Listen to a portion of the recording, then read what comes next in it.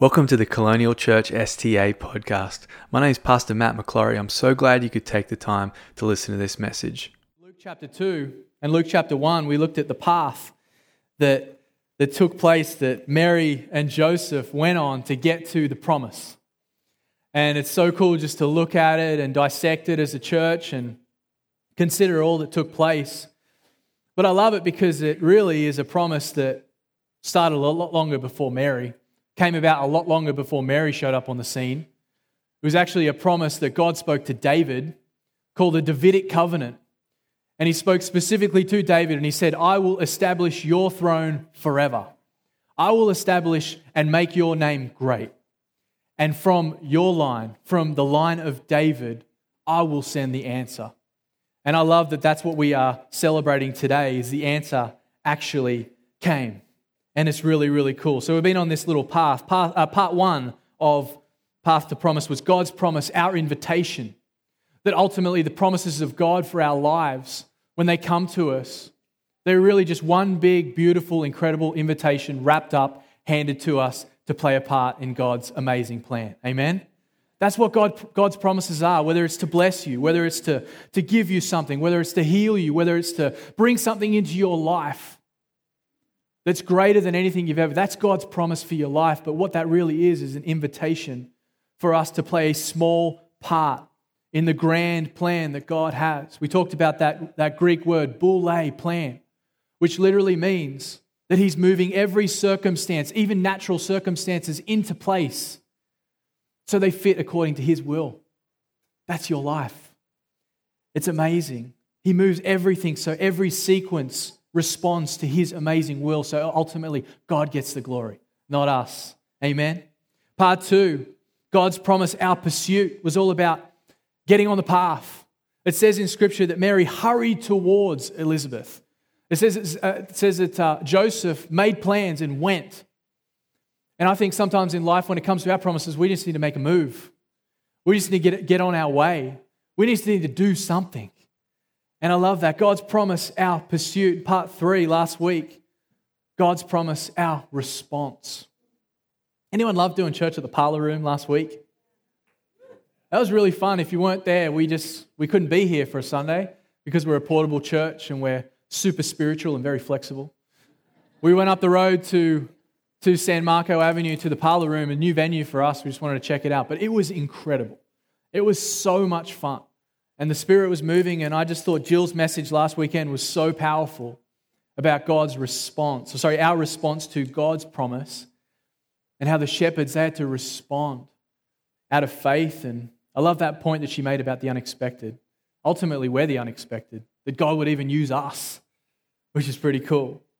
And so today, this week, Christmas Eve, Luke chapter 2, we're going to read about the final moment of the promise, the final moment that we see it all take place and all go down in Luke chapter 2. I'm going to read it. Verse 1 says, In those days Caesar Augustus issued a decree that a census should be taken of the entire Roman world. This was the first census that took place while Quirinius was governor of Syria.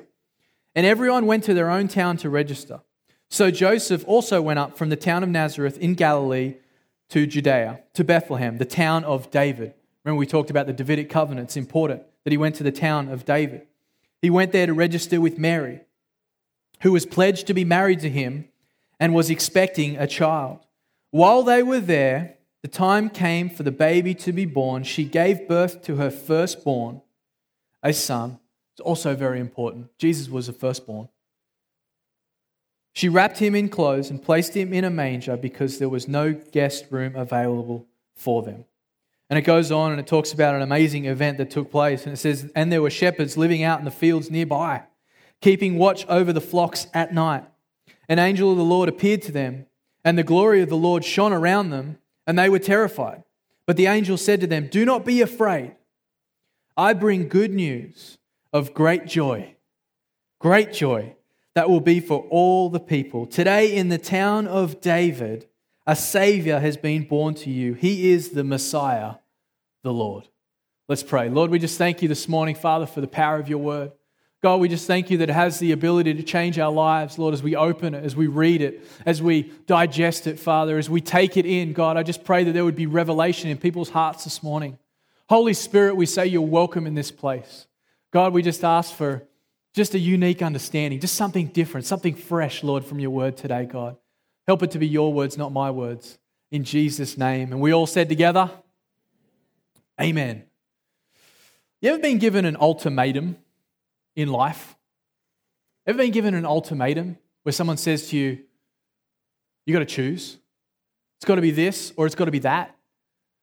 You got to choose this or you got to choose that. I got to choose whether or not I'm going to keep preaching with this rug underneath my feet. That's my ultimatum right now. I feel like I'm going to trip. Let me just fix it right here. Let me do a little housekeeping right there. You can tell that I did not put this there. It is festive. You get given an ultimatum to do one thing or choose another, to go this way or to go that way. That old saying, my way or the highway. So often in life, it has to be one or the other. One or the other. Maybe a fork in the road moment comes, and the answer is found in one way or the other way. Sometimes it means you've got to say goodbye to one path to be able to access the new path, or to go the new way you have and leave the old way behind. See, in the Bible, in the Old Testament, it was one or the other. It was either a king, a ruler, a judge, a leader. That was the person that provided the answer, or there was a divine answer. Divinity came in. If you didn't serve the one God, the one true God of Israel, and you were a pagan and you had many gods, maybe you looked to that God for the answer. But it was always one or the other. A natural answer or a divine answer. Either the answer came from up above or from down below. Maybe it was even the past that would speak to the future and say, that's your answer. But what we're celebrating today, and let's just call it today, it's Sunday. I know it's Christmas Eve, but let's just say we're celebrating the birth of Jesus today. But it's this, the most amazing, incredible thing to me is that all of society, all of history looks to Jesus. All of time is separated by the moment that we celebrate today. It's all separated, BC, AD. The whole world looks at it. The whole world responds to it every single day. We live that way. But the most amazing, incredible thing about Christmas to me, and this miracle promise to me, is that the promise came as a child and as God. Jesus was fully God and fully man. In John chapter 1, verse 14, it says, and the Word became flesh. And listen to it, and dwelt among us.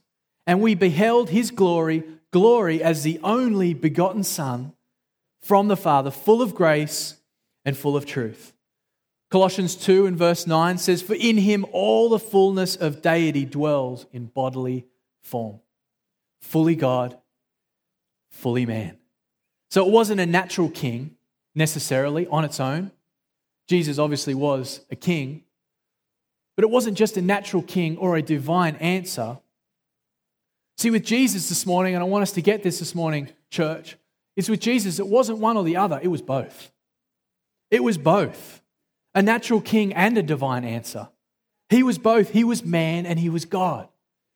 He was a carpenter and he was a savior. He was a savior and he was a friend. He was real, but he was out of this world. He was different. Am I preaching this morning to anyone? God and man. But I think it's also important for us to understand today that we recognize what we celebrate is a promise that was foretold over 700 years before Jesus was ever born. It's the theological, messianic truth about Jesus, and we read about it, and hopefully every church in this city preaches, the pastor preaches from Isaiah chapter 9 this morning. But in Isaiah chapter 9 and verse 6, it says this, for to us a child is born, and to us a son is given. See, a lot of people will skim over that and say, well, yeah, I get what you're saying, child, son of a father, young person. I get it, child, son, I get it. No. There's messianic and theological truth to that we need to digest. We need to understand it was a child that was born to us. So it came as a natural answer. It was a child, human form, flesh. But it says, and a son was given. But that's important for us to understand. He was the Son of Man, the Son of God, God's own Son. A son would be given, and the government would rest on his shoulders. And he would be called Wonderful Counselor, Mighty God, Everlasting Father, Prince of Peace. So for us, a child is born representing the human, representing the natural, representing the normal. And unto us a son is given, representing the miracle, the answer, the line of David, representing divinity, God's own Son, the supernatural at work in our lives, the heavenly, the divine answer. Jesus was and is not one or the other. He's both. Isn't that an amazing truth this morning, church? That's what we celebrate. So many people, I find, they go on one side or they go to the other side. They go to the natural side of Jesus and they say, yeah, Jesus is my friend. They sing the songs, he's close, Jesus is my friend, and then they live their lives like they don't have a king. They live their lives like they don't have a savior. They understand that element. And then there's the people that, I guess, are on the religious side. And the religious side is, yeah, there's a king. There's a distant king called Jesus that's far away from me. But I think what God wants us to understand this morning, he's not only your king, not only is he your savior, but he's also your friend. He's also your friend. He wants to do life with you. He wants to be on your level. My first thought this morning, if you're taking notes, God's promise, our miracle. Point number one is this: it was a natural reality. What took place was a natural reality. A child was born. He came to us as a human child. There was humanness to our Savior. Hebrews chapter 2 and verse 14 spoke of the confirmation of this when the author of Hebrews said it like this. He said, since the children have flesh and blood, speaking of the people of Israel, he was obviously speaking to God's people. Since the children have flesh and blood, he too shared in their humanity, so that by death he might break the power of him who holds the power of death. His humanness is important. His humanness is important for us to understand. It was a natural reality that Jesus existed. Why? Because he understands. He understands. God was on your level. Jesus came to be on your level. And he was the same God, the same Son that the prophet talked about when he described him over 700 years prior. Because he says this, he says, he will be called, and he describes him as a wonderful counselor. A wonderful counselor. And a couple of weeks ago, we looked at the Greek word parakletos, which is the same word that we use for the Spirit. The Spirit of God comes from the same root word in the Greek. But listen to it. It describes his role as a helper, an encourager, an advocate, a counselor. And I love that idea because when we think about getting around someone who wants to give us counsel, counsel is obviously invited. We go and meet with a counselor. We go and see someone who gives us counsel. It's someone that I can talk with. It's someone that I can share with. It's someone that I can do my life with. I can talk about what's going on in my life. That's what God wants to be to you, friend. He wants to be the natural reality where you can share your life with him. How awesome is that?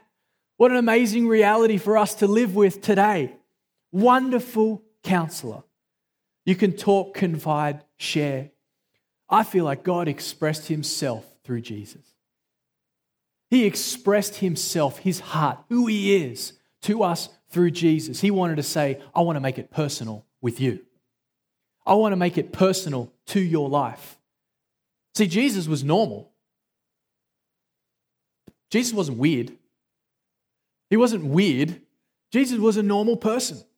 Yes, he was king, but he was normal. There was normality to Jesus. Just last night, I was thinking about this message and I was standing at the end of my bed and Jill and I were standing there and I was putting these socks together. I had single socks everywhere. Does anyone else have the single sock problem that I have? I feel like I'm the single sock king. I can never get them to match. And I'm standing there at the end of my bed. I'm preaching tomorrow morning. I've got all this stuff going through my head and I'm mixing my socks up. And I felt very normal.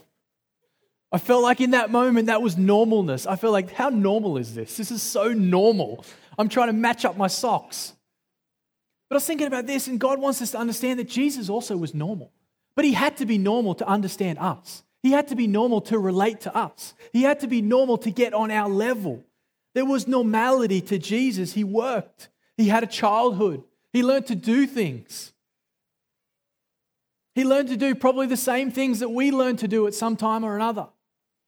There was normality to him. He completed tasks. He had to be responsible over things. And yes, he was a son of God. I'm pretty sure he got an A+ on everything. But there was normality attached to Jesus being born, which speaks to us today. Is this making sense to anyone this morning? It makes sense to me, but sometimes I live in my own world. So he did all the things that we sometimes do.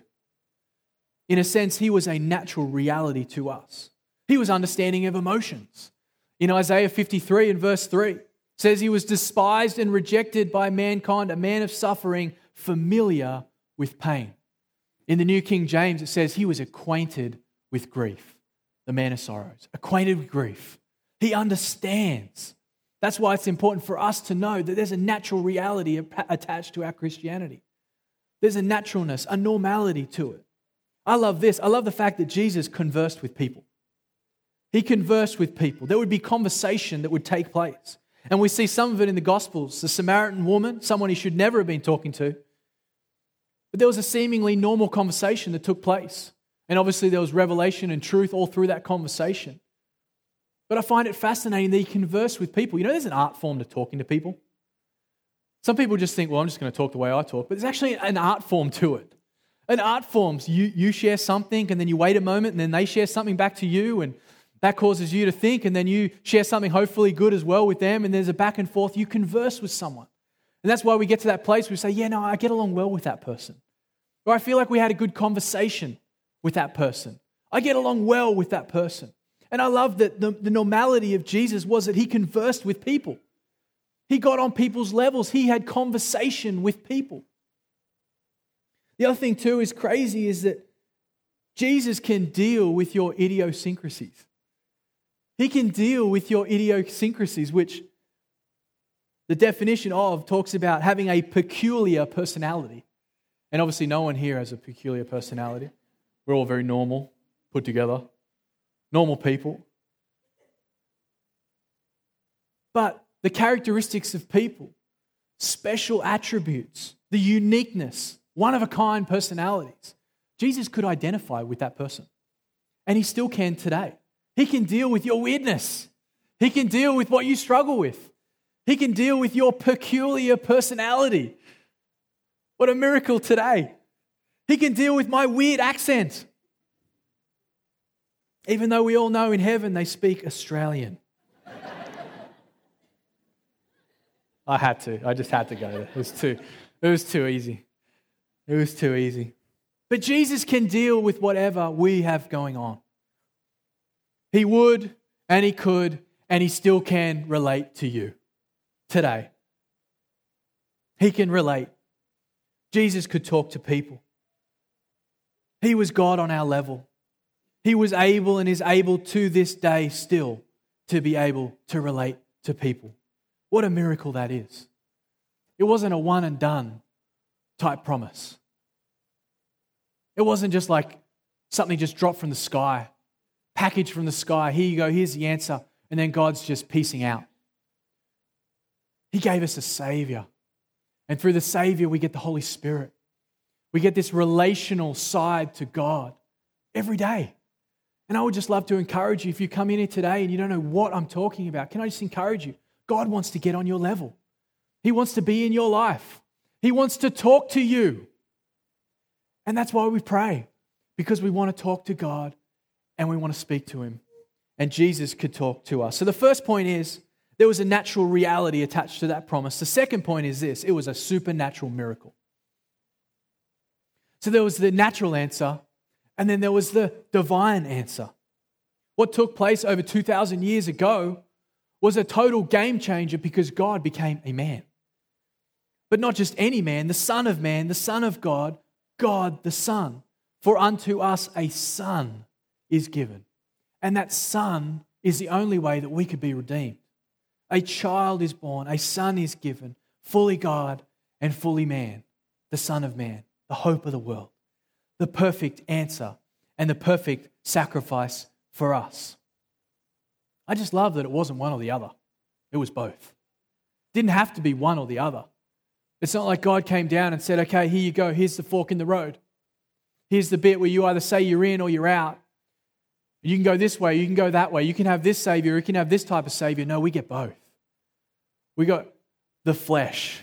We got the normality. We got the reality of having Jesus walk the earth, converse with people, do miracles, see amazing things come to pass, fulfill the promise, fulfill what the prophet said he would do, to show us the way to get on our level, but then also to be the divine answer that we needed. Amen? John chapter 1 and verse 29, talking about who he was, says the next day John, it's obviously John the Baptist, says he saw Jesus coming toward him and said, look. And I read that and I love that because it tells you there were many people around. There were many people surrounding John at that time, and he said, look, behold, here he comes, the one that we've been looking for, the one that we want, the one that we've been anticipating in our own lives. The Lamb of God who takes away the sin of the world. He was the perfect answer for the world. You know, there's a trap today. There's a trap today because we should never, ever, ever for a moment question the supremacy of Christ in our lives. We should never, ever, ever question it. But there's a trap today, especially amongst young people. There's a trap. And it's this, I call it the exploration trap that young people are facing this day, which is like, well, why don't you just explore the options? Why don't you just explore the options that are out there? We live in a day and age where, let's be honest, social media, websites, online, even travel is so much easier. You can Skype, you can FaceTime, you can do all kinds of stuff. You can communicate so quickly. You've got options. There are options available to you. So when it comes to your faith in Christ, why don't you just consider the options first? Why don't you just consider the options that are available to you before you make a decision for Christ? But that's a trap. It's exactly what the enemy wants us to think. He wants us to doubt. He wants us to call into question the supremacy of Christ. Am I speaking to anyone this morning? There's this trap out there. Explore what's out there. Why don't you just explore the options? Young people, why don't you just head out into the desert and go to a festival and explore yourself? Why don't you just go explore yourself? Can I encourage you? I spent 18 years exploring myself. I don't want to explore myself anymore. I know that without Jesus, I don't want to do any more exploration. I don't want to do any more. I don't want to know anymore. I want Jesus to live on the inside of me. I don't want to explore. I want Jesus to be supreme in my life. Jesus dealt with this matter in Mark chapter 8. He declared it to Peter, but also to the disciples in Mark 8. Verse 27, it said, Jesus and his disciples went on to the villages around Caesarea Philippi. On the way, he asked them, who do people say I am? Who do people say I am? They replied, some say John the Baptist, others say Elijah, and still others, one of the prophets. But he says this, and this is the greatest question anyone could ever ask you. But what about you? He says to Peter, what about you? Says, yeah, you've told me what other people say. You've given me the consensus view. You've told me what's going on out there. But then he brings it to the personal. He brings it to the one-on-one. He speaks directly to Peter. He probably looked him in the eye and he said, what about you? What about you? Who do you say I am? And Peter answered, you are the Messiah. And Jesus warned them not to tell anyone. But the hard-hitting part of that passage is this. What about you? What about you? The deity, the godliness of Christ who is never to be questioned. What about you? In Colossians 2, I said it before, it's worth repeating. For in him all the fullness of deity dwells in the bodily form, the natural reality and the spiritual answer, Jesus. See, today we live in a world where it just wants to push the idea of Jesus being the Messiah to the side. Just push it to the side. Or maybe it's a shelf somewhere in your house and you box up your Christianity, you box up the fact that you believe Jesus exists, or you believe that possibly he's the Messiah, but the world we live in today wants you to put all that in a box and put it on the shelf and go about your life. When trouble comes, maybe you'll inch a little closer to the shelf, maybe glance at it, maybe you experience a little loss. Like I have many times, I've experienced loss, but I thank God I had a relationship with Jesus and I didn't have a box on a shelf. I was able to go to Jesus, who is my friend and my Savior and also my King. I didn't have to go to a box and look at a bunch of rules or look at some things that maybe were and pull it off the shelf and glance at it and put it back on, make myself feel better about myself. You can go straight to the source today. You can have a relationship with Jesus today. He can be the author and the finisher of your faith. Religion versus relationship is what Christmas is all about. God gave us relationship. So the key takeaway at the end of the path, which is the miracle, is he was fully God and fully man. A natural reality, but a supernatural answer. Team, you can come back up. Fully able to identify with our issues. Isaiah 53. He was a man of sorrows, fully acquainted with grief. Think about that for a moment. Christmas time. Christmas is so much fun. It's all about family. It's all about getting people together. It's all about giving gifts. It's all about coming to church as a family. It's all about all those amazing things. But to be honest, Christmas for a lot of people represents a bit of hurt. Represents maybe a tough time. Represents something that happened maybe seasons ago that still lives with us today. Maybe it's a loss. For a lot of people, it's a loss. You go to Christmas and someone's just not there anymore. And it hurts. It hurts on the inside.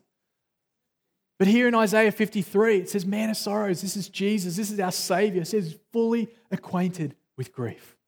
He understands. He's on our level. He's relational. And he wants to relate to you this morning. So he was fully man, but he was fully God. Fully able to save. Fully able to make reconciliation available. Fully able to take our hand and bring it to the hand of God. To match us up with the person, the God who created us. Fully able to save, fully able to reconcile, fully able to redeem, fully able to heal. Listen to me, friend, fully able to restore. Fully able to restore that which has been taken from you. That's what Christmas can be about. Christmas doesn't have to be a day where we just go to something and we wish it was over and we just move on to the next day, try to get it behind us. But Christmas can be the moment where you say to Jesus, restore me. Restore my life. Fully able to restore, fully able to reconcile, and fully able to be your God. You received that word this morning. Would you stand with me?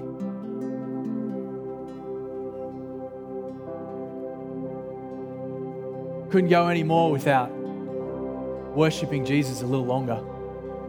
Taking just a little bit more time. Sing these Christmas songs, but ultimately what we're doing is we're just giving praise and honor and glory to God. But I wonder where you find yourself. Can I encourage you today? If you've experienced that loss, and Christmas is a tough time, why don't you just open your heart today? We're going to sing. Just open your heart up to the God who can restore, the God who can save, the God who loves you. Come on, let's sing one more time. What a beautiful name it is. What a beautiful name it is. The name of Jesus. Thank you for listening to this message. We pray it bless you greatly. Please visit us at www.colonialchurch.life for more.